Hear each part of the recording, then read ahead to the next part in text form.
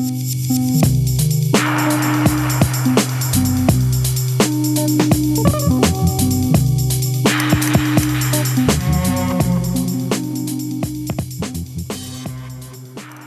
to another episode of Bench Talk. I'm your host, Tom Gerard. This episode is sponsored by ironlac.com, premium art supplies made by artists for artists. Enter the code BENCHTALK at ironlac.com for 20% off your first order. This week I'm sitting down with New York-based artist Mark Chu. How you going, Mark? I'm well. It's good to be in Melbourne. Yeah? Thanks for trekking out to the studio all the way from New York. Yeah, this is actually only the second time I've been to an artist studio. And it's very refreshing because usually in New York I'm just by myself and I'm in a studio where there's many turtles. And while Reptile Company is one thing, it's good to talk to some artists. Yeah. So what's your setup in New York? It's a rental studio where you share space, and the guy who owns it has a rule where you're not allowed to talk, which is kind of a good thing because it means you're not too busy trying to impress people with cracking jokes and stuff, but it can be a bit lonely sometimes. Yeah. Is it open plan, I take it? It's open plan. There's a couple of different rooms, but because it's around Chinatown and because it's so cramped up there, there's just not that much space, and I think he tries to keep it so that it's only people who are really focused on what they're doing. Yeah. That's not too bad. I know I've been caught in a lot of conversations and lost a lot of time in the studio. But I guess balance is good. You want to be human still. Yeah, it's hard to know what being human is in New York because, I'm on the schedule that my girlfriend's on, and she goes to work a 9 to 5. And it's kind of good having that schedule where you get everything done in the daytime, and then I'll go home and cook usually, and try not to go out too much. But then sometimes it is like, well, you feel like, just when you're going to bed at like 11, all those creative juices are kind of flowing a bit more, and if you're having a bit more, you're having ideas that are more emotional. I feel like when I'm in the morning, it's super mechanical, and I can kind of just get things done, organise things, do scheduling. But then later on, I'm usually having these more kind of dramatic thoughts, and sometimes that's where good art stuff happens. And by that stage, I'm about to go off to bed. So yeah. But do you jot down those thoughts at all? I do. I used to force myself to do a thing where I would think as hard as I could and have visualizations right before I fell asleep. And then in the morning I'd wake up and I hope that one of the problems that I had in my life, like whether it's like a creative problem or a personal problem, would just be solved, and I'd wake with kind of the solution. And then obviously I would write that down, but hoping that the solution would be so good that I wouldn't need to write it down, because it would just be like solved. But then I realised that was contributing to not being able to sleep so well. Yeah. Man, I had a sleepless night last night because I'm working on this project, and I don't know, I can't quite get my head... I haven't quite worked out what I'm doing for it yet, and the deadline's looming. And I was all worried last night, and I lost a few hours sleep. But then I woke up in the morning, it's like, that's not even a problem. I only know why I lost sleep over it. It's weird how your brain works in a different mode. I think it's your subconscious mind in So do you think that something happened, like, that you may not have recalled, but inside you something was like erased?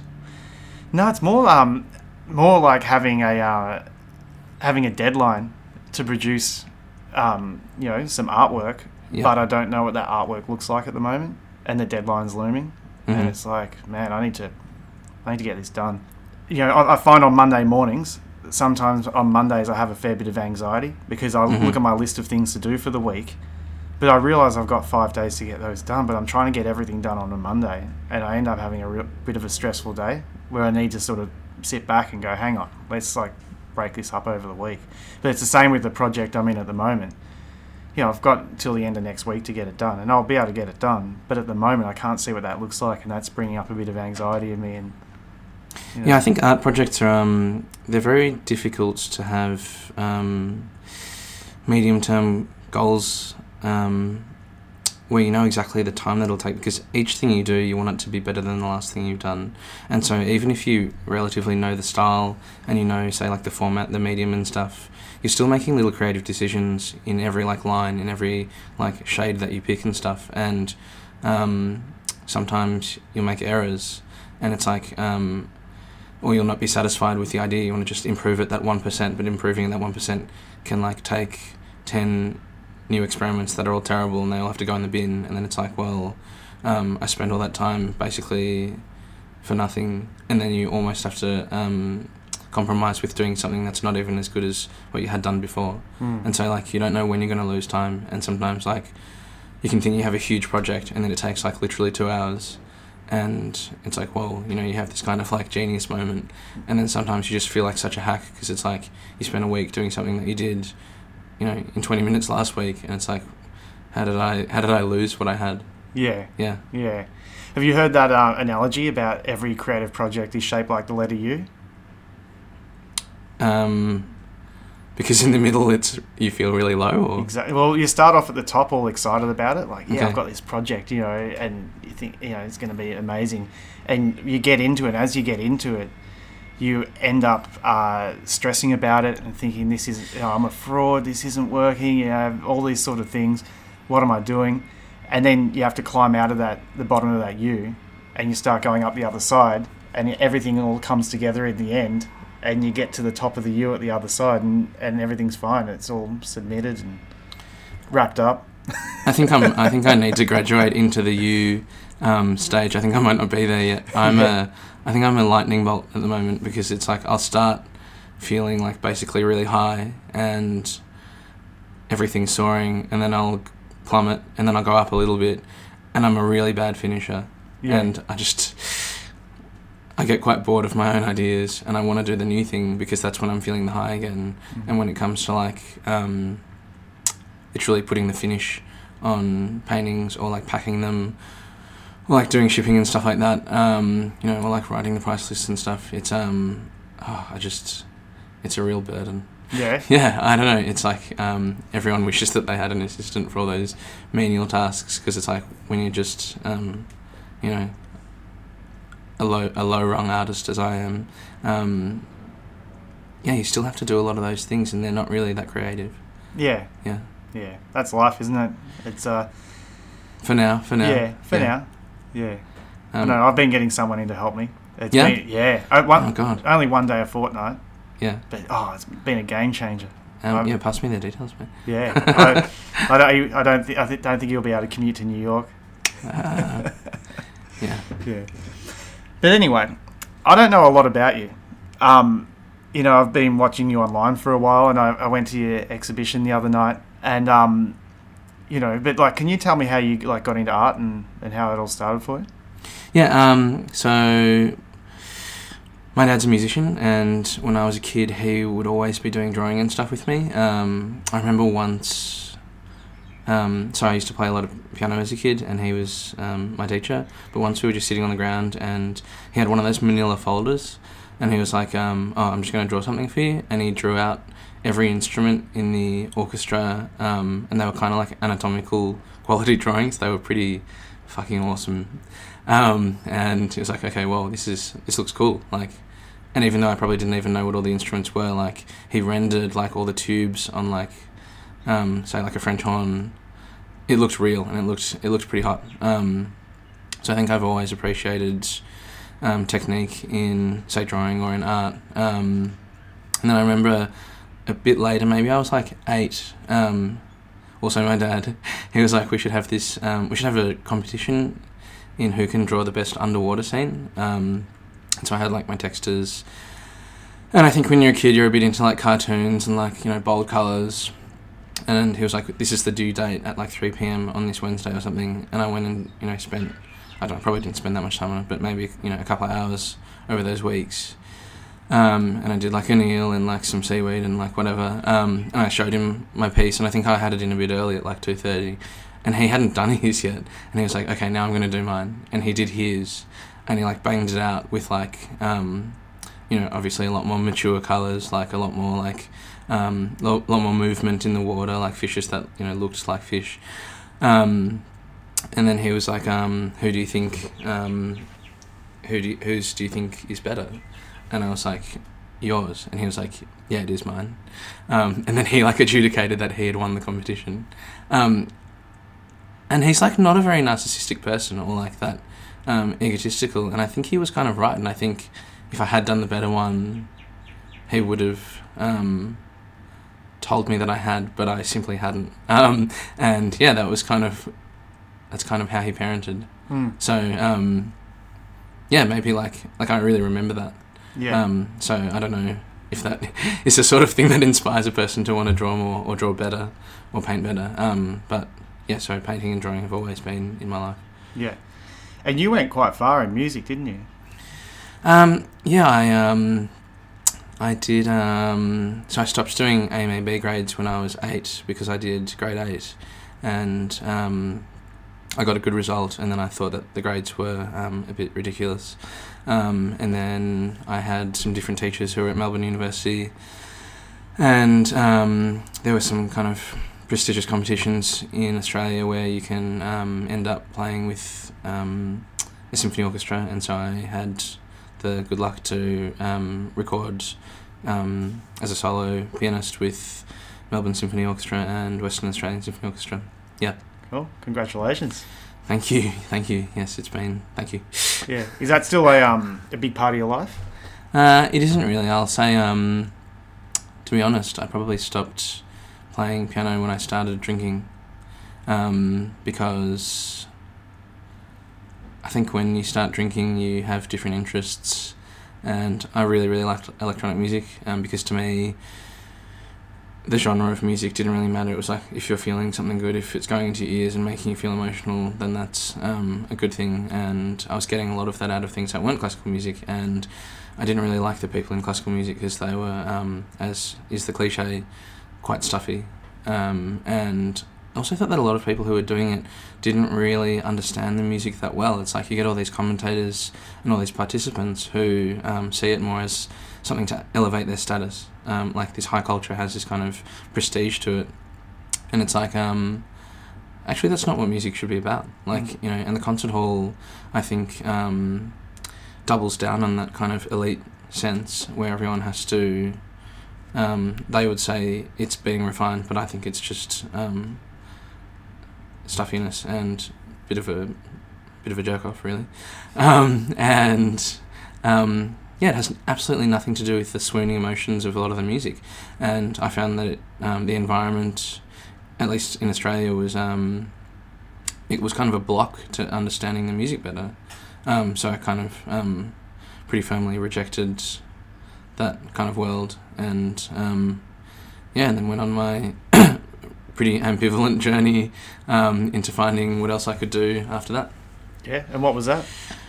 I went to uni. My late teens were a lot about rejection, and I rejected the idea of doing medicine, which my mother, who's a doctor, wanted me to do. I rejected it by deliberately failing chemistry, which was like a prerequisite, so there wasn't much you could do about that. And then she wanted me to do law, and I didn't want to do that, so I did architecture for a year, and I kind of hated it because I couldn't really use my fingers to make 3D things, and you have to do like wood construction, timber framing stuff, and the model, I still have the model, because it's really funny to look at because it's just such a piece of shit. So I realised, well, I don't want to be an architect, and I was very grandiose as well, and I had these dreams of, have you ever been to Colette in Paris? No. So it's like this kind of concept store where they have high-end streetwear, an art gallery, like fragrances, like, well, basically, you know, a ton of cool shit, and they closed down a couple of years ago. But I wanted to build a Colette, except everything in it I had made. So I had made the magazines, I had made the art, I had made the music, and I also wanted to design the building. So that's why I was like, well, you need an architecture degree to design the building. But as I went through architecture, I realised not only am I way too grandiose in my plans, you actually don't need an architecture degree to do a retail fit out. Yeah. And maybe you should have a look at yourself and not be thinking about these plans and just be a bit more, try to gain some skills. Yeah. So then eventually I was doing writing, and I do really love writing in many forms. And there was I had some mates who were starting a kind of a fashion magazine that only had 2 three issues out, but it was pretty good and it got stocked in some pretty nice places. It was called Helmet, and I got to do a bit of design and kind of write some interviews and do some interviews with musicians that I admired, like at the time I was into French House, so like interviewing Justice, it was pretty cool. And then eventually did some restaurant critic work through the Good Food Guide, which was also it's kind of a dream job for a lot of people, so that's pretty sick. And then eventually I was like, I want to study fiction writing properly, and there was a good course at Columbia University in New York, and I got in and then I went over there in 2013. Cool. Yeah. Just going back a bit, so with the food critic work, yep. The Good Food Guide, was that hard to be a critic, like coming from a background as a writer, not as a foodie, if you know what I mean? Because everyone likes food. Well, most people. But, so I'm just thinking, like, if you come from a writing background, how does your criticism towards people's food stand up? I think that if there's a difficulty, it's that it can be challenging for most people to separate an objective criterion with the subjective one. So, like, you're right, everyone loves food, and for instance, if you ask most people if their mum's a good chef or a good cook, they'll say, yes, they are. But it's because they have a lot of, for instance, emotional or kind of contextual ties to it. And I think for me, I don't find it that hard to say, okay, I might be having a good time right now, or maybe even I'm not having a good time right now, but objectively, what's going on in this room? Is the service style meeting, metric A, B, and C? Is the plating relevant to the time that we're in? Are the ingredients fresh? And I think being a bit more calculated. I think maybe having played the piano is a bit like that, because pianists are kind of technicians, and so you do have to say, like, well, I'm practicing this passage because I'm making 5 wrong notes and I want to get it down to 4 wrong notes. And it's like, well, if something's over-seasoned relative to what you know to be the standards of seasoning, like, personally, I love really salty food. It's not unusual for me to eat an entire tin of anchovies straight, like, and that's, I don't recommend that. It's incredibly unhealthy and way too salty. Yeah. But I also know at a restaurant, that near kind of lethal level of seasoning it's not the standard, nor should it be. And the restaurant owes its clients to be consistent to kind of the norms of the time, but also their sense of what progress is and innovation is within that time. So when you went to New York, that was to study writing, was it? Were you painting at the same time? I was. So just before I left, I got there in, I think, August, and I had a solo show in the June right before I left. And I was thinking, like, I do want to do something in art, and I'd been able to sell a few paintings prior, so I was like, okay, maybe there's some interest out there for me. But I don't know exactly what I want to do. I'd been doing a few oil paintings, and they were kind of large, maybe like over a metre squared. And they were quite colourful and figurative and of like a lot of different faces put together. But then I was also wanting to do stuff that was way more maybe postmodern or transgressive. And I was making these close-up photos of skin. I'd made this... I'd found a way of, and I hope this doesn't disgust anyone, of cultivating my own dandruff. Because I used to get dandruff as a kid, and still do sometimes. And I just don't find it that disgusting, and I think my disgust threshold is really different to most people's. I think that when you look close up to a lot of these, like, you're touching people's skin fairly frequently, or at least your own, and it's like, why is it when that it's removed from... And obviously there are good reasons, it's unhygienic, it's, like a cultural thing from, way back, and I'm not suggesting that everyone go out there and play with dandruff all the time. But I also just didn't find it that bad a subject to look at, and I did these, had these macro lens photos shot of them, of these enormous bits of dandruff, and I found them really beautiful, and they looked like coral, and... I had this, this install with all these variations of photos of dandruff and other bits of skin, like calluses and stuff, earwax, and I thought it was stunning. And people weren't even like, oh, that's gross. They just didn't really say anything. And I think it was their indifference to it that made me be like, okay, well, this isn't really hitting the notes. I would have been maybe more happy if they had been disgusted, but people were just like, it was this kind of awkward silence. Like, everyone had a good time at the show, and I sold some paintings.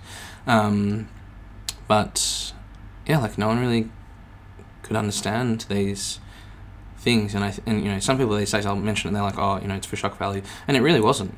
It was because I thought that these forms were interesting and worth, like, there's, like when you look at a huge bit of close-up kind of skin debris, there's a lot of ideas there, I think, but people weren't really into it, and so I was like, okay, well, I better put that to the side for a moment, and maybe the people are a bit right, and I should, the paintings are still having interest, and I like doing them, and I like colour a lot, and I like faces, and it was like, then I started moving from doing like a big composition of many, many faces to less faces, down to one face, and then down to like cropping the face, and then down to shifting the face right into the middle. And like if you go across the last 6 years of me doing paintings, really this like literally where the face is has gotten right into the centre. And I think in the last show, that's kind of the end of the line for that. I think I'm going to turn my art practice into, it'll still be figurative and paintings and with colour and stuff, but the faces aren't going to be in the middle anymore.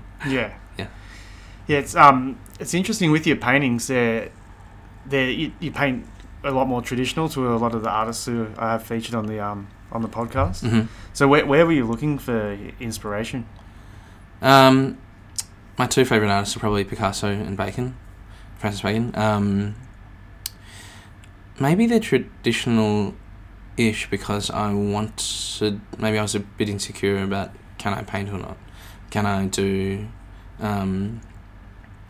a figure? Can I do a face that looks like a face, that looks like the person that I'm trying to paint?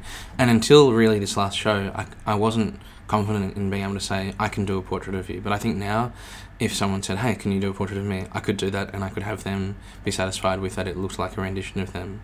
Because I think that sometimes in contemporary art, what I don't like is the feeling of you go in, and maybe it's a bit of a juvenile question, but it's like, could they really draw? Do they have an option here? Was this a choice that they wanted to draw in this style, or was it the only thing that they could do? And I feel insecure that people will ask that, and I want the answer to be, I can actually do it the other way. Yeah. That's interesting, because I come from the opposite end, because I do figurative paintings, Yep. but I can't. If I sat here and tried to draw a picture of you, I'd struggle to find your likeliness. Yep. It's I've got the moustache though. Yeah. Because you do all the, and you do the sunnies and the moustache. Yeah, and you got cool plaits in your beard and all that. But I don't know. I could get them, but as far as your facial features, I'll probably screw it up. Uh-huh. And I don't know, but I haven't let that hold me back from painting. Like I just don't like. I base drawings and paintings on photos of people quite often, and then but they don't end up looking like them. I sort of just do them in my own style. And just look, it's more like the angle of the face or where they're looking or something like that.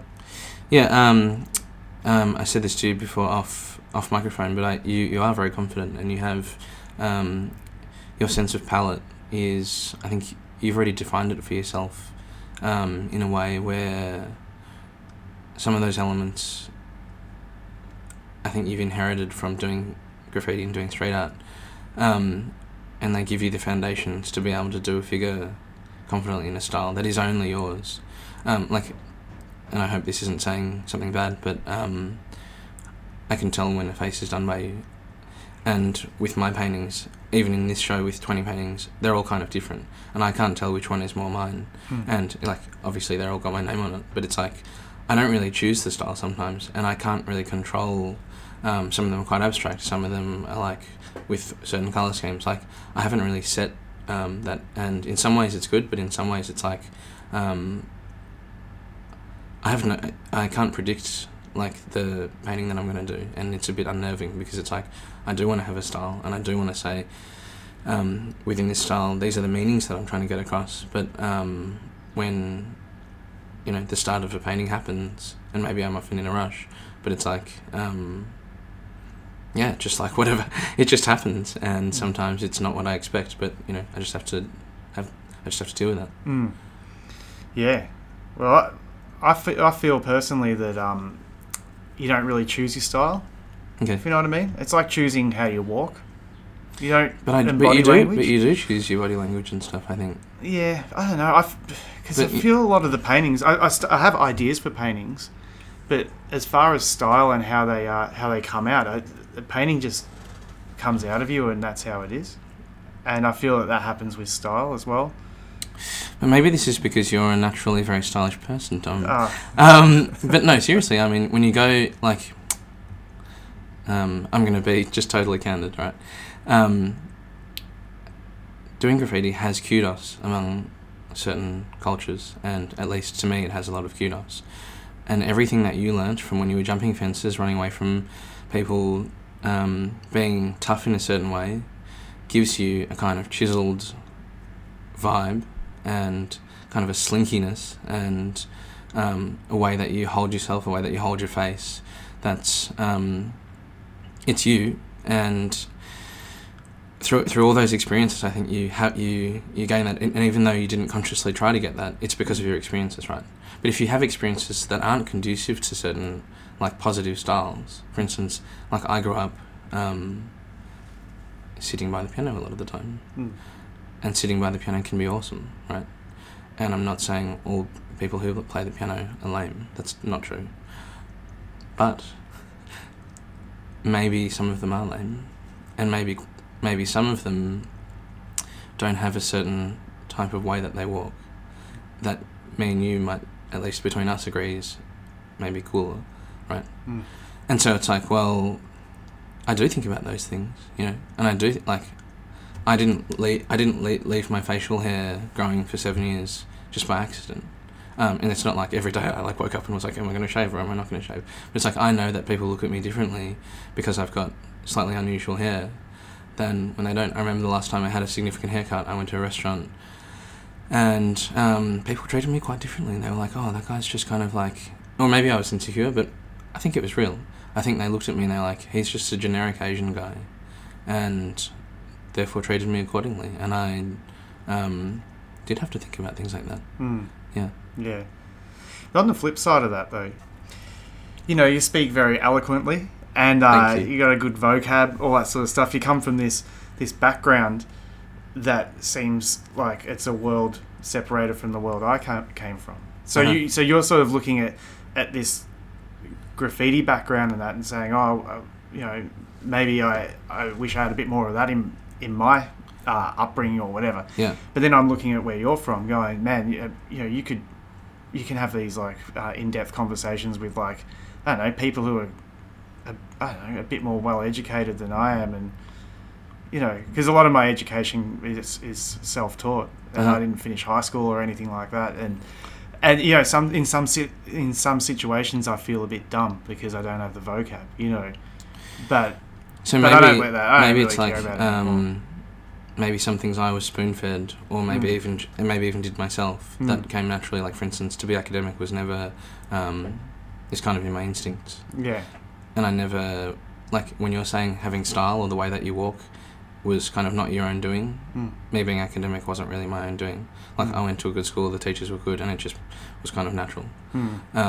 So maybe in that sense, we both, the thing that was in our environment made us who we were, and some of those things that we didn't have, we had to compensate for because we thought that they were valuable growing up.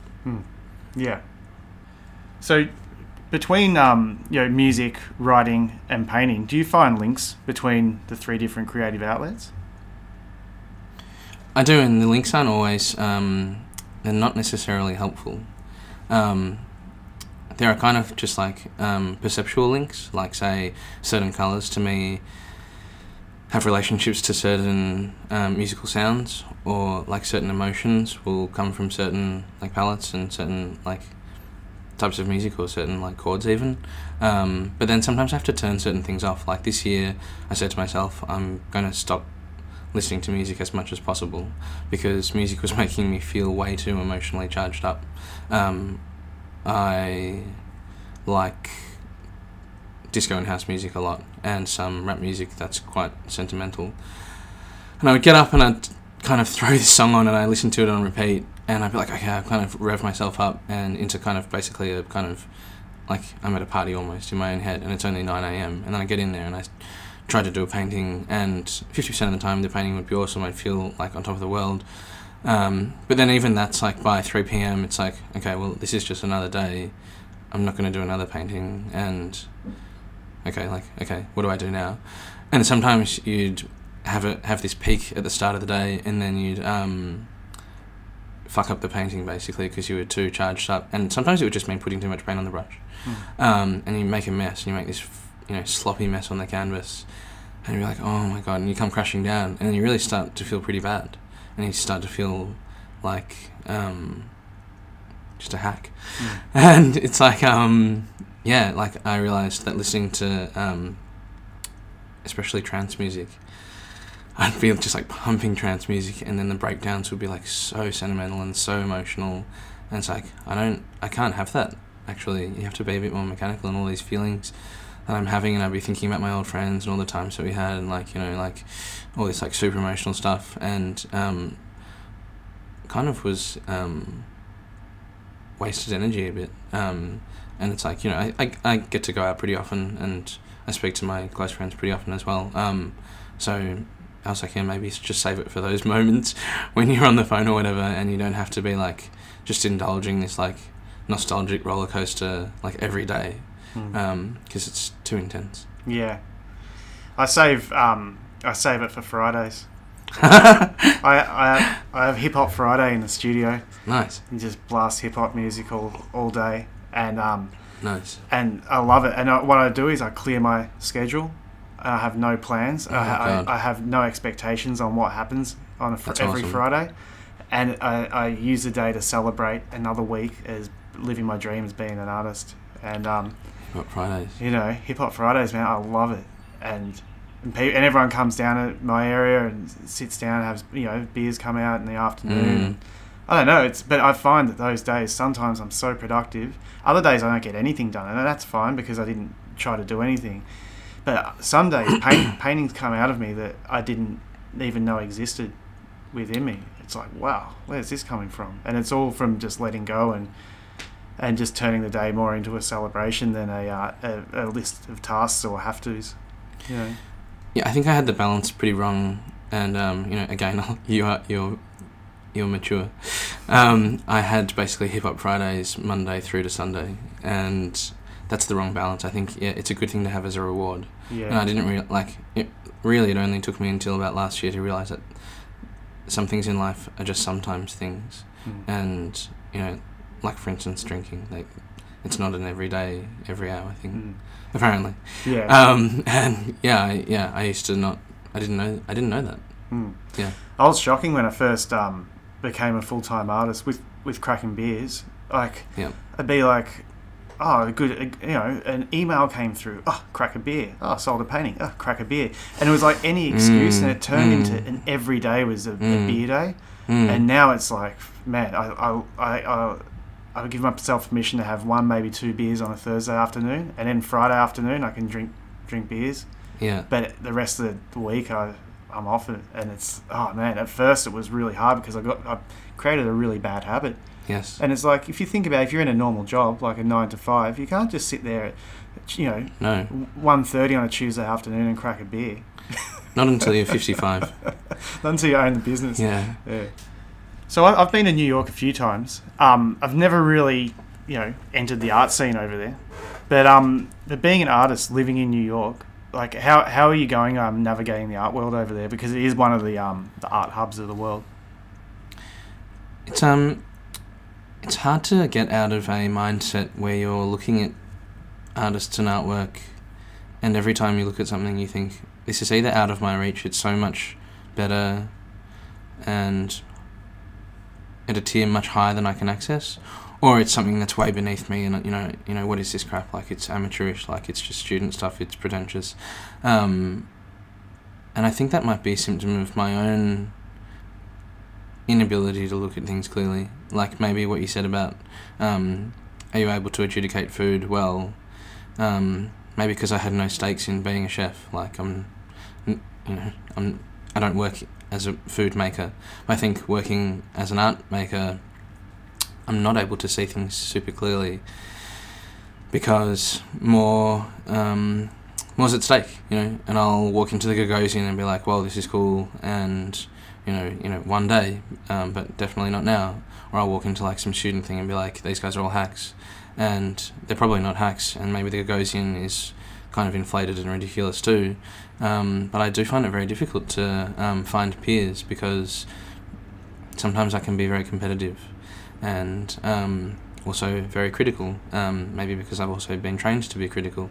And then it's like, you know, to find those peers has been difficult. And I'll say, like, just talking to you and being here is very, very helpful, and I haven't really had too many of these experiences. And I didn't go to art school either, so it's like, yeah, you know, if there's anyone out there, yeah, I want to find peers who are on the same page. But also I think in New York at the moment, a lot of young artists, they're all drinking from the same Kool-Aid, and there are some themes that come across their works that are really repetitive to me.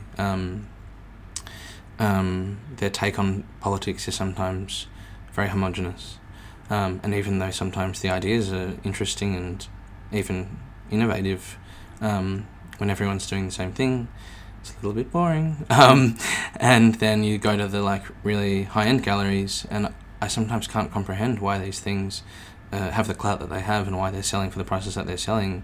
And sometimes, like, a lot of it is, like, I'll go into a gallery and everything will be like fluoro and abstract, and it's like, why are these ideas innovative?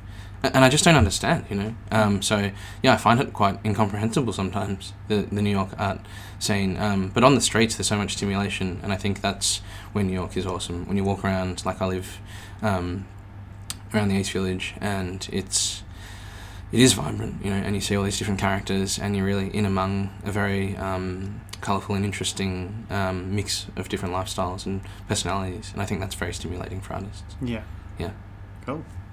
So from the hustle and bustle of Manhattan, you've just done a residency in Queenstown, the QBank Art Residency. Like, how'd you find that? Was that good? Yeah, it was awesome. Yeah, I was with two people, each for 2 weeks. Bloke called Johnny Scholes, and then another guy called Niels Ogen. And they are both artists who live in Hobart now, and talking to them and living with them and sharing the time with them was really great. I'm naturally very inclined to make friends, and yeah, honestly, just making two friends very quickly was really, really awesome. And if I could spend my whole life just making friends with people, like, that's really my ultimate job. But you know, I don't know if that job exists yet. Yeah. It was also good just to do art, because I do have, like, I try to do writing, and sometimes I have just like fantasies of all sorts of ridiculous projects in my head that I will, you know, still spend half an hour jotting down some notes for. But that, you know, when I got here, because I brought these, I got some discount canvases, and I was like, okay, I'm going to do 25 works over this month, and kind of just bang them out. And really just think about painting for this month, and I did, and yeah, it was quite freeing to just think about one thing. And that, you know, the internet connection down there is a little bit temperamental, and, you know, not being on Facebook, not being as connected to the rest of the world was very is a good constraint to making paintings. Yeah. And Queenstown itself is, you know, if anyone can get down there. It's a good place. Everyone's super friendly. I had heard rumours about a kind of maybe wiriness to people's personalities, and if they were wiry, it was only in a good way. Yeah, it's good fun, and people down there all know each other, and they're friendly. And, you know, if you're there for a couple of days, you'll probably make a few friends. Yeah. And it's good you don't have to go far to get out in nature either. It's like you can be in the centre of town, walk 2 blocks, and you're in the woods. Yeah, we literally walked 2 blocks up some hill, and there were these lambs, and they were just these wild lambs, kind of like when they like jump around, they have this like really. I mean, anyone who, like, everyone's probably seen lambs on the internet, and they are cute. And like the first time we saw them, the sun was like I think it just been raining, and it rains a lot there, and the sun came out and like hit their fur and like made these like kind of golden linings on their fur, on these lambs' furs, and it was it really was special. Yeah. Cool. Did you get some new subject matter come through your artwork, or techniques or anything like that while you were there? Yeah, I mean, I did really want to do this show, thinking as much as I could about the place without forcing myself to like kind of necessarily do it about the place. But then having been shown around the mines, thinking about like value, thinking about all the colours and the mountainscapes and stuff. Yeah, I did end up putting as much of that as I could into my work, and hopefully in a way that wasn't superficial. Yeah. Yeah, I went to your exhibition last week at Martha Gallery, and that was like to view the works that you did up in or down in Queenstown, and man, it was a really good show. Congratulations. Thanks, thank you. Yeah, people were having fun. It's hard to know what the sweet spot for a show is, because it's like there are always so many boxes you want to tick, and I feel like whenever I do a show, I never tick all the boxes like after it finishes, because you want the works to be good, obviously. You want the sales to be robust, just to speak frankly. You want it to be well attended, so just like the number of people that come through, the number of discrete bodies. I always use that term because it's like people can. It's about how many bodies are in the room at any one time, not whether people like come back or something. But you also want like, we are all superficial sometimes. You want like cool kids points. You want to be like seen as hip. You want to get like the right type of attention, and sometimes the people who are buying aren't necessarily the people who are like the gatekeepers to the culture, or like vice versa. And it's like. Yeah, you can never really get it all. And you want to have a good time as well. Yeah. Like, I usually go into my own openings thinking, okay, now it's kind of over, I'll just let my hair down and, have a drink. But this time I was like, no, I won't, I'll be sensible, I'll, be friendly and social, and maybe even treat this as kind of like a work function where I'm one of the managers. And in being a manager, it was a bit more of a serious event, and it's like, I don't have any crazy stories, and part of me craves that. Yeah, I like craziness. Yeah. Yeah. Like that show sold really well. Like when I walked in, there was a few red dots, but by the end of I didn't even stay till the end, but it pretty much sold out the whole show on the opening night. Like, what was like, I know because you were based in New York, and like how'd you go about like drumming up so many sales? I'm just curious to find out. I just get my mum to buy everything. No, I'm kidding. Actually, I've prevented her from buying anything, because it's that's one of the most synthetic ways to. It's a terrible way to go about selling art. I never sell it for the right price either. Right. To family. Right. Yeah. Yeah, I'm starting to learn that too. Really, the only thing that I did this time that was different was I learnt how to use InDesign. And because I had to lay out this book a couple of months ago, and when you lay out a whole book that's going to get printed, it's quite a lot of pressure to learn how to like just do all that stuff. Yeah. Then doing a catalogue isn't that difficult, and while an exhibition setting is a good place to see a painting, when it's against plenty of white backlit negative space on a nice document with some nicely chosen fonts, and you get the bio and people can view it in their own homes. I think having that catalogue, having a pre-sale catalogue is, I would recommend people do it for themselves, because it doesn't take that long. It takes like an hour, and if you know how to use InDesign, I think it's only $12 a month to use Creative Cloud, where you get like Photoshop, InDesign, all that stuff, and it is worth it. Yeah, because it looks nice, and I think people can just choose off the catalogue sometimes. Yeah, and I've also found when you are doing a catalogue for a show, it's a really good opportunity to properly document every piece in the show as well, because you think, I'll just quickly take some snaps of them, so I've got photos and you end up with like a phone photo of the piece, and it's only, and then it's gone. Never see the piece again. It's like, great, I got this crappy photo.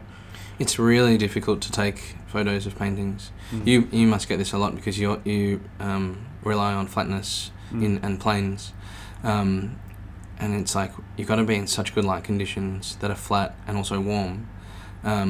Like in Queenstown, it was a fucking nightmare because you had to wake up at, I think the best time is after the sun's risen and then it's still a bit overcast, maybe like from 9 till 10:30. But that's actually not a huge window if you want to wake up and like brush your teeth and like maybe you want to take a photo of like 3 or 4 things, and you've got to be on the street or like in your garden in a place where the texture's right, there's no dew, there's no shadows, and you're standing in a place that isn't casting shadows. And just even taking a photo that's perpendicular to your work can be a nightmare too, to crop it exactly if you really care about the composition, like right on those like edge pixels, you know. So yes, I agree that it is good to have spent the time taking the photos. Yeah. One thing I've been taught is to shoot in the shade, because it's all flat colour in the shade. Yeah. And you've got to try and get it where there's shade everywhere, so there's no glare from a bright patch behind you or something like that. Yeah, and when you get like overexposed, when it's overexposed on like a bit of, especially on acrylic, you get that shine and like like you literally get little white bits, and it just looks like trash. Yeah. I know. I've been there. Yes, I've been there too. Got a couple more exhibitions to let you know about that are coming up in Melbourne. Callum Preston, who's a former guest of the pod, is currently working on his new solo show, Everything's Borrowed, which opens on November 21st at KSR Art Bar in the Rialto. It's an exploration of the trinkets, keepsakes and heirlooms that invoke memories and tell a story. He's built himself a custom workshop in the middle of the gallery from recycled materials where he's creating works for the show. You can go visit him on the lead up to the show from 4 p.m. till late. People can pop in and see what he's working on. Follow Callum on Instagram at Callum Preston to see what he's up to day to day for the show. The show runs from November 21st to December 7th, and it's presented by Converse and Bodriggy Brewing Company. Another up-and-coming art show in Melbourne is a 4-day pop-up called Suburban Primitive by Steve Leadbeater, who's another former guest on the show. The opening night is on the 29th of November from 6 p.m. at Juddy Roller Gallery in Fitzroy. You can check out Steve's work on Instagram at Leadbeater. He's amazing. Check it out. All right, Mark, you ready for some rapid-fire questions? Hit me. All right. Name one artist who you think deserves more shine. Francis Bacon, because he's not a household name and he should be. Yeah. Yeah. I think it's kind of crazy that, like, obviously anyone who does painting probably knows who he is. But yeah, like, you know, you can still talk to people who aren't that into painting and they've heard of Picasso but they haven't heard of Francis Bacon, so yeah, let's get him out there. Yeah. To be honest, I didn't know a lot about him a while ago, but I worked on that that sale at Christie's where they sold the most expensive painting ever sold. Yeah. Yeah, and it was a Francis Bacon. I worked on that sale. I designed the catalogue for it and the book and everything. The Triptych of Lucian Freud? Yeah. So, nice. I didn't know much about him, and everyone's making a big deal, and it's like, I use that time as art education for me. So it's like, oh, who's this guy? And it's like, and then after the sale, I was like, shit, that's the most expensive painting ever sold. And so you were doing catalogues for, was this just during your time as a graphic designer? Yeah. I worked for them for about a year while I was living in London, and that was what I consider to be art school. Fucking hell! So you know what to? I'm wasting your time talking about catalogues. You know what's up with catalogues. Oh yeah, I've laid out some good catalogues. Shit. Okay. See all these books here? Yeah. Yeah, I've designed all them behind me, and okay, I'm gonna go through them, learn something. Yeah. Cool. Nice. Yeah, but mind you, it was a job. Like, I could have been laying out anything, but I was very fortunate to be laying out art catalogues, and that was my my education. I had a big folder saved of images that I liked, and I'd research each artist, and wow, and it helped me develop my style, because in that time I was making a transition from graffiti artist to artist, but I was still just a graffiti writer, just trying to work out what art to do, really. Did you ever feel the urge to put something of your own in the Christie's catalogue? Oh, I would have loved to, but no, like I wouldn't. I would have probably lost my job. So what's one medium you'd love to work with? You had a kind of nervous look in your eyes there. Or maybe I'm just saying that. I hope this doesn't sound bad, but more of my own body parts and things that leave your body that people don't usually work with. I have something specific in my mind, and I think anyone who knows me will probably know what that is, but I probably am not going to say it. All right. I guess we'll have to just keep an eye on your career. Keep an eye. Yeah, well, actually, I did. It's something that you can fry.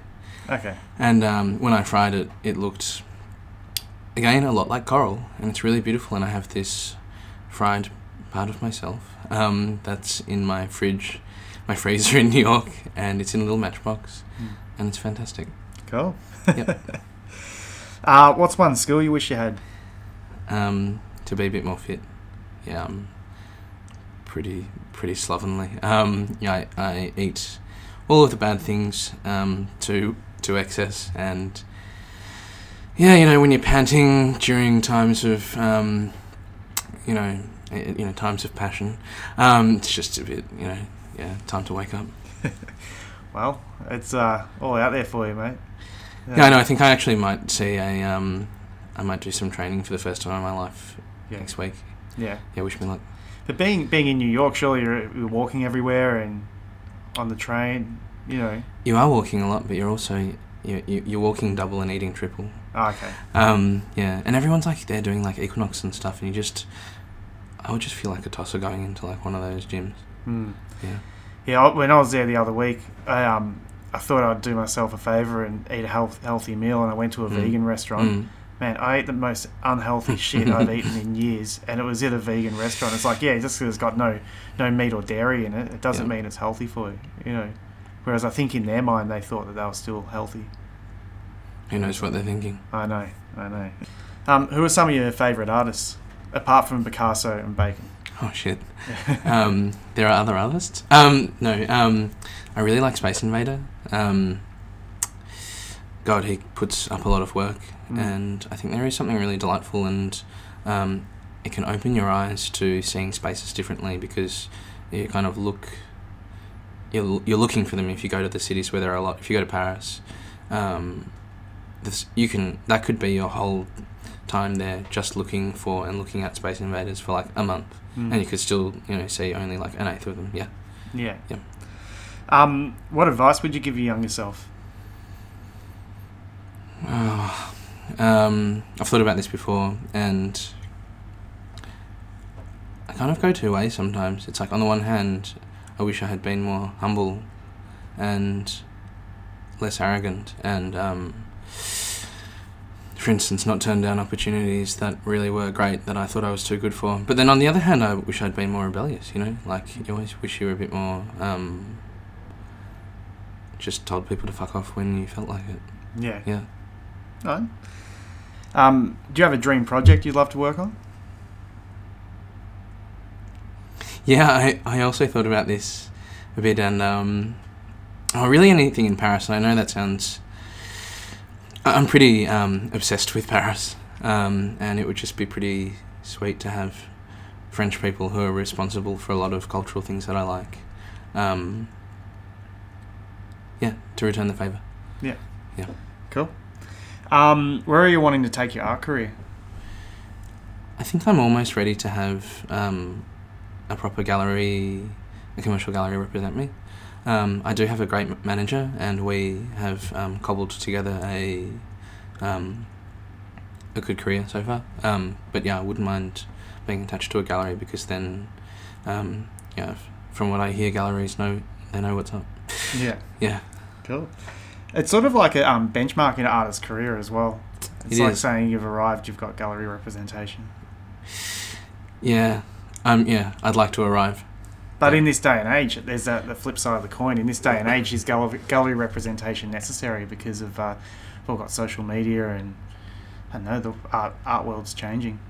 Yeah, it is a benchmark, and it's hard to know which benchmarks are the important ones, because like at the foundation of it, it's like, am I making valuable art? And I think to some people, it's like the gallery system kind of like represents value. And, you know, for all the complicated reasons of, like, they're in touch with, like, institutions, they're in touch with, like, clienteles who, in theory, have, like, good taste or, like, know about art, and, like, they can sell it at a price point or whatever and get it out there. And it's like, if you can do all those things yourself, then, yeah, that would be good. But it's hard to know. It's hard to, like, just guide yourself and know about all that value, you know? Yeah. Do you have any future plans or projects in the pipeline? Yeah, I do. I've got a solo show in January in Melbourne again, at 45 Downstairs on Flinders Lane, and that'll be all big works, paintings as well, all self-portraits, so something exciting for everyone. And then in probably June, I'm going to do a show in Singapore.